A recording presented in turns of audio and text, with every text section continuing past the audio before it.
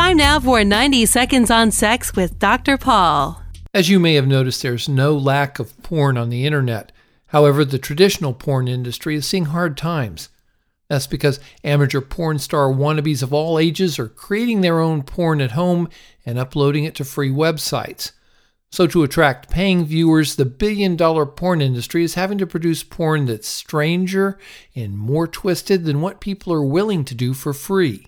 Porn is also reeling from piracy with millions of dollars in lost sales, and the bad economy has taken a big toll on mainstream porn as people are able to watch an abundance of porn for free instead of paying monthly fees.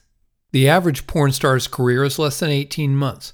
Male porn actors are lucky to make $300 per movie, while a female porn actor might make between $500 and $2,000 per film, and she better be willing to do five-guy gangbangs or things with her rear end that not even the most ardent fans of anal sex would consider trying.